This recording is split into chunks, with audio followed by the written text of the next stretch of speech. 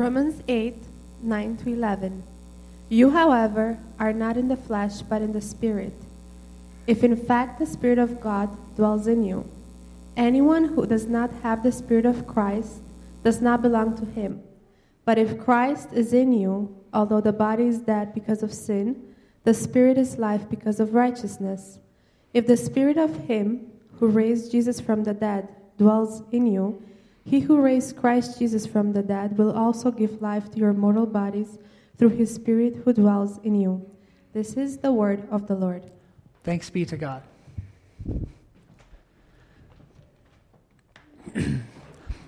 So as I mentioned before, this is the third week of our new series entitled Victory. And tonight we'll see from this passage that life is found in the Spirit of God. But I want to begin by posing a question. What fills you?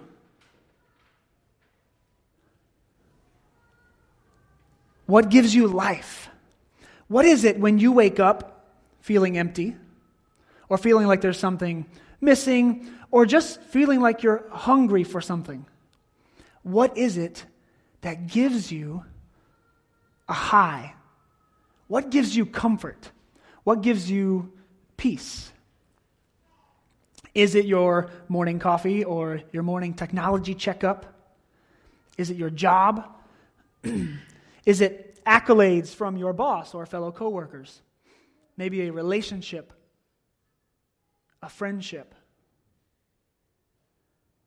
Does anything fill you? Do you find yourself looking in those places and still wanting more? Have you been there, just opening up your phone to see if there are any red numbers ready to be checked? And there's none? None on Instagram?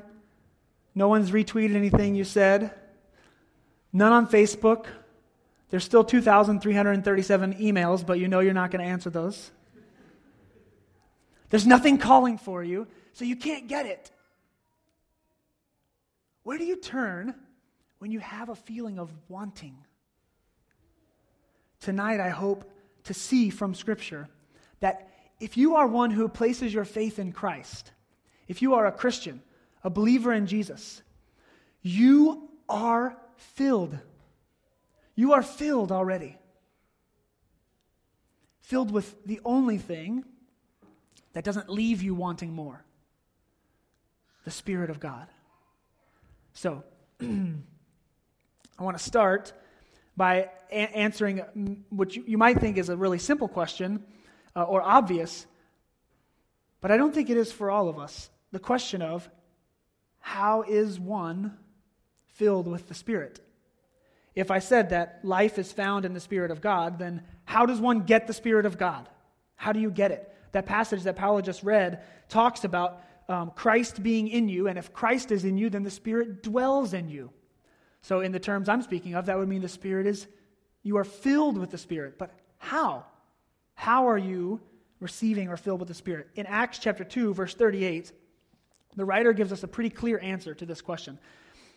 He says, and Peter said to them, Peter's teaching the body of believers and those who have not believed yet. He says, repent and be baptized, every one of you, in the name of Jesus Christ.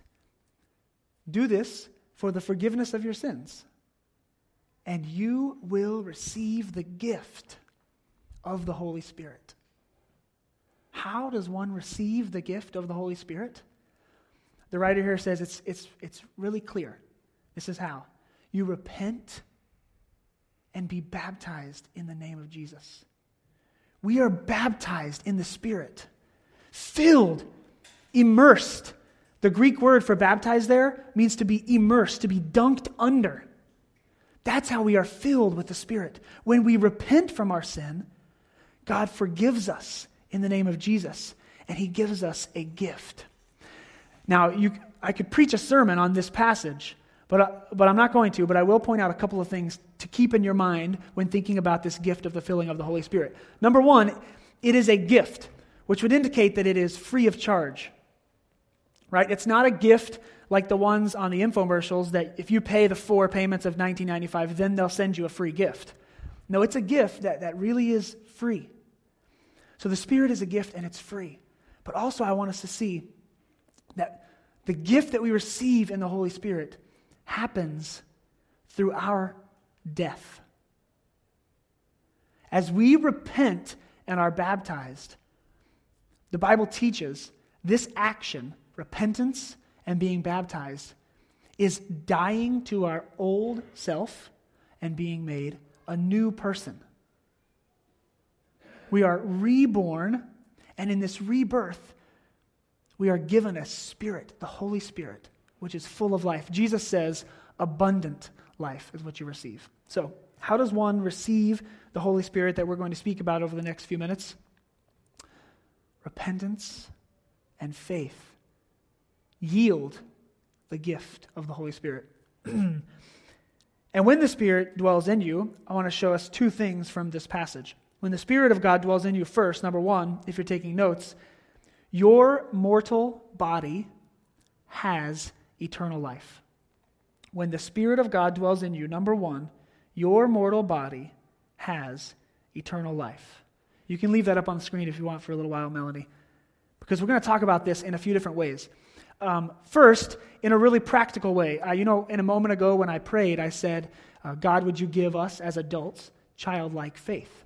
Sometimes we need childlike faith because adults get a little arrogant in their thinking, or at least I do. And sometimes it's really good to have a gut check from someone who has childlike faith and childlike questions. I got one of those yesterday from my son, Noah.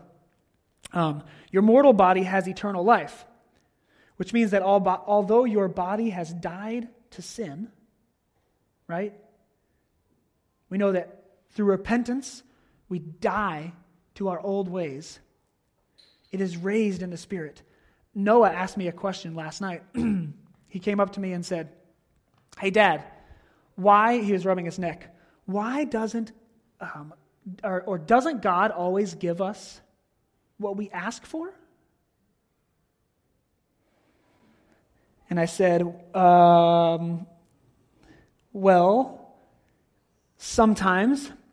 And he said, well, I thought when we prayed that God gave us what we prayed for. And Mom prayed for my neck to stop hurting 2 days ago, and my neck is still hurting. And I stumbled, unfortunately, through trying to explain to him that just because we ask God for it doesn't mean we get it. And then I said, but there is a verse that says, ask and you shall receive, but it doesn't necessarily mean that everything we ask, and I just kind of got fumbled around in explaining the answer to this question. Like you might not think a pastor should, right?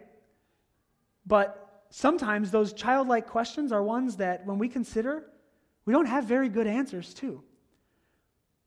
But as I recalled the passage that I'm preaching, this same week, the very next day, today, I'll be preaching this, I was reminded of this point, that although your body has died to sin, it is raised in the Spirit. Your mortal body has eternal life, but it's an eternal spiritual life. Your mortal body is still fading away. So now I can teach Noah this morning, can say, hey, remember that question you asked me? Well, one of the things I forgot to explain to you was that even though God does answer our prayers and hear our prayers, not all of them are answered in the here and now. Noah, some of our prayers, especially about our bodies, go unanswered. I said, do you remember our friend, Mr. Sean? And he said, yes. I said, remember Mr. Sean got very sick, and we all prayed, God, would you please heal Mr. Sean? Heal his body. He said, yes. And I said, but remember Mr. Sean died. And he said, I remember. I said, see, God had given him a promise, right? That he had eternal life. But our mortal bodies still fade, they still get sick, and they still die. But there's a really important lesson that Noah didn't quite grasp yet, but you and I can. And that's that in this new spiritual life that I'm speaking of, where the life that is found in the Spirit of God, there is this beautiful mystery in it. That as our mortal body grows old, weak, ugly, gets wrinkles, can't do the same things we used to be able to do, can't climb the stairs without getting out of breath, can't run 10 miles anymore, or ever, in my case. As our bodies grow older and get weaker and uglier and sicker, our spiritual souls grow more beautiful. They get more wise. They get more knowledgeable. They place more faith in God now than they did before because He has proven Himself more and more and more years. And so it's almost like the curious case of Benjamin Button, where as we grow older and uglier in our mortal bodies, our souls grow more beautiful because the Spirit is pumping life into them. And as we take our last breath on earth, we enter into just the very faint beginnings of eternity in perfection with God. That was the point where he went, yes. But where we can see and understand that God has given us life in the Spirit. Our mortal bodies, which certainly still get sick and fade and die, have the gift of eternal life. That's found in verse 10. But if Christ is in you, although the body is dead because of sin. Most commentators agree that what Paul meant by that was, but if Christ is in you, although the body is still cursed to death, it's still going to die. Because of the curse of Adam, your physical mortal body is still cursed to die.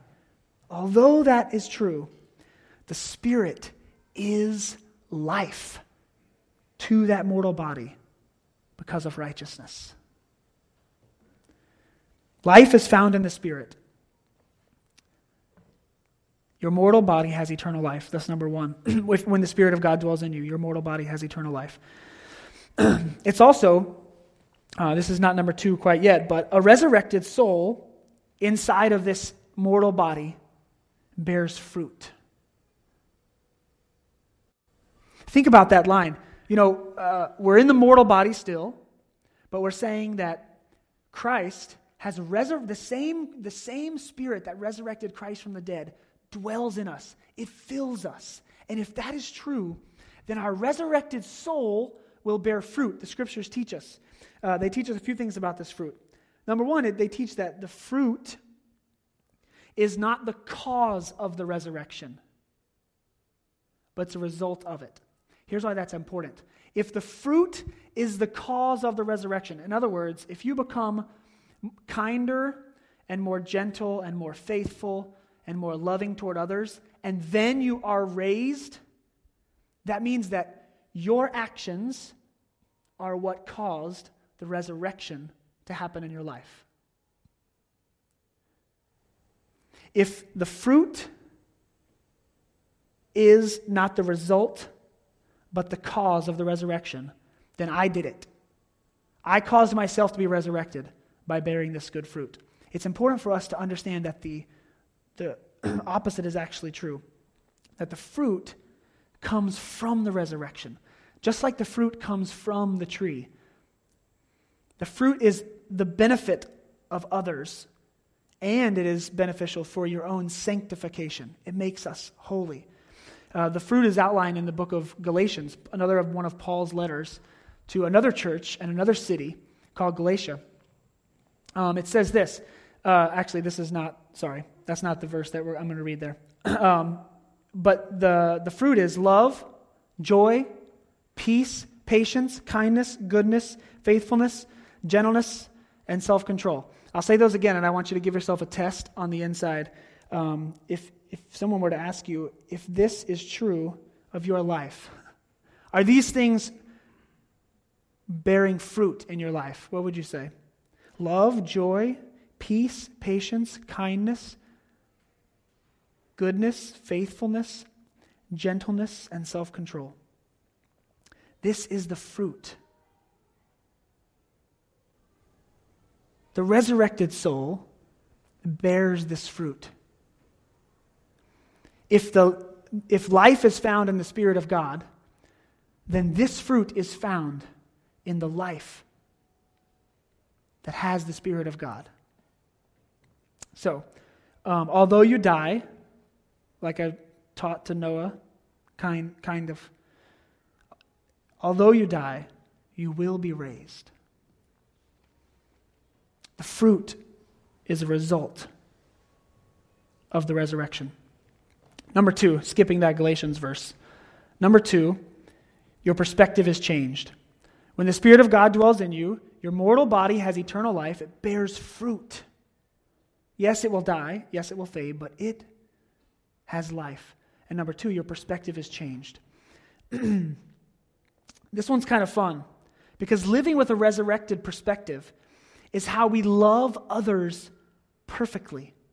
It's how we love others fully. Living with a resurrected perspective is the only way that we can, without reservation, without needing anything in return, share the love of Jesus with someone else. Listen to and read along with me as Jesus tells a parable in the book of Luke. He says this, the beginning of the parable. He says, he said also to the man who had invited him, he's at a party, when you give a dinner or a banquet, do not invite your friends or your brothers or your relatives or your rich neighbors, lest they also invite you in return and you be repaid. But when you give a feast, invite the poor, the crippled, the lame, the blind, and you will be blessed, because they cannot repay you. For you will be repaid at the resurrection of the just. Living with a resurrected perspective is the only way we can accept this challenge that Jesus lays forth. He says, if you want to have a party, don't invite all of the people that can turn around and pay you back, lest your heart be corrupted and you start to do things only to get things back in return. If you really want to love someone, invite someone to the party who you know could never repay you back. He lays out some of the least of these in their day: the crippled, the lame, the blind, the poor. A few weeks ago, we talked kind of in depth about who the least of these might be in our culture. I'll just name a few, even though we won't preach another sermon about it. But how about when you give a feast, invite the refugee, the immigrant who's not in the country legally. Invite the formerly incarcerated. Invite the person who you never talk to, even though you see them all the time in your neighborhood. Jesus basically just says, don't be predictable. Christians who are living with a resurrected perspective, filled with the Spirit of God, don't make predictable decisions. They're unpredictable because they're inviting people you would never expect them to be seen with. Why? Because they know that the people who you and I would expect to see them with can repay them. They'll invite them back over to their house. They will return the kind favor back to them, maybe even 2 or 3-fold. You see, unpredictable Christians living with a resurrected perspective are inviting people into their lives who on the outside, it would seem, provide nothing of worth to them. And the beauty of the kingdom of God is, it is from these people that you and I have the most to learn. We learn more about our own poverty of spirit when we spend time with people living in material poverty. How could that be? It's very simple. Haven't you ever heard of someone who went to a foreign country and worked among the extremely poor? Not the poor like they are in America. I mean the poor where they are out in the middle of nowhere with no clean water, no food. They're starving. Their children are dying. They work with those people. And so many times, what do they say when they come back? They had so much joy. I couldn't believe it. They had nothing, yet they were happy. Why? Because it is through those people. It is through people who are either, number one, less fortunate than us, or number two, less privileged than us, or number three, don't look like us, or number four, haven't been given the same advantages of us. The least of these. It is through the least of these that we learn what we have in Christ. When Christians begin living unpredictable lives, inviting the least of these into their daily rhythms, which could mean exactly what Jesus is talking about here, literally into their homes for meals. He's talking about a feast. But it could be various other ways. You're inviting someone who would not be predictable for you to invite into your life. Because it is only through people who cannot give anything back to you in return that you find out how well you really do love. Jesus teaches us here also a lesson about our motivation for our love toward others. Do you ever sit and think about why it is you would go out of your way to do something for one person, but maybe not the other? Think about that for a second. Think about when was the last time you went out of your way to do something kind, unpredictable, for someone? Try to identify one in your head. Now, consider what motivated you to do that.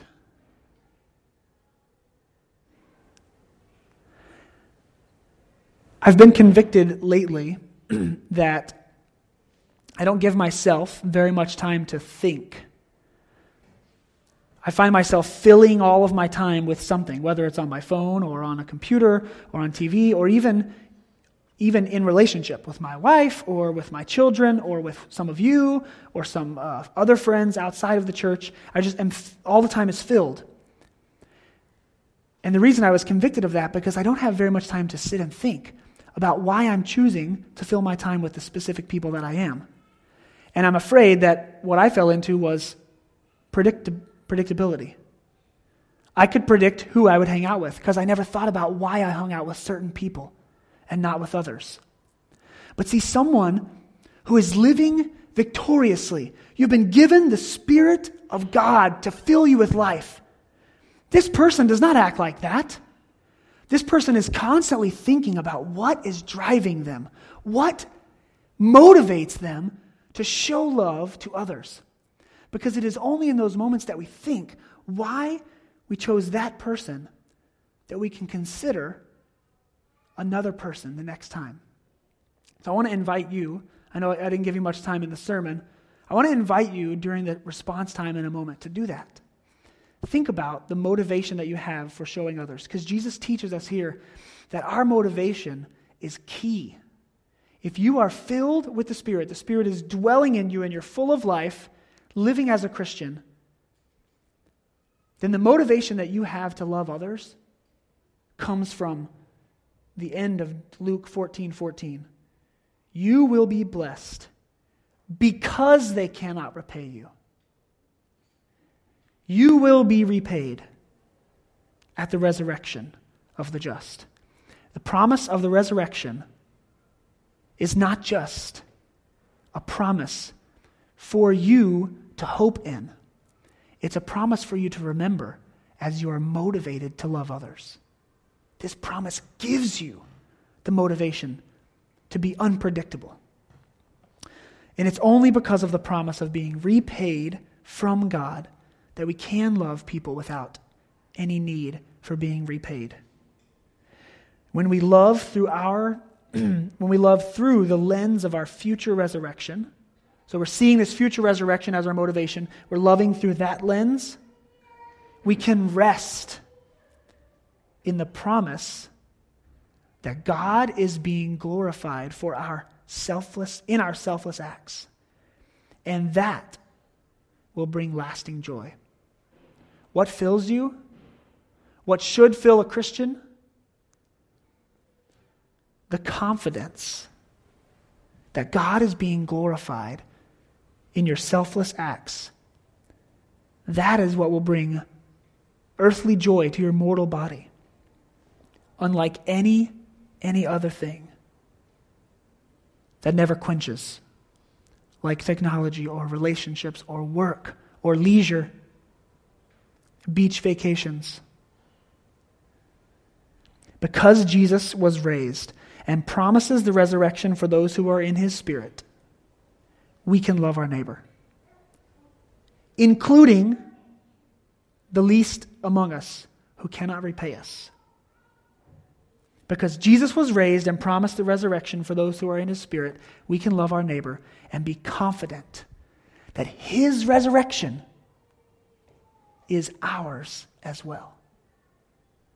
Church, life is found in the Spirit of God. When you are filled with the Spirit, your mortal body has eternal life. Yes, it fades. Yes, it grows old. But you are looking toward eternity. This is how we do not grow weary in doing good works, as the Scripture teaches. But not only is your mortal body have eternal life, your perspective is changed. You are freed to be unpredictable in who you show your love to. Because you are so filled with life from the Spirit that it doesn't matter if they repay you. You have your eyes focused on the victory that Christ has given you and the filling of the Spirit that comes from it. So I release you, Christians, and I am released by these words, to not search for ways to be filled, but to understand and believe that I am already filled. I have all that I need. And my response to that is to love others generously without expecting anything in return. Let's pray.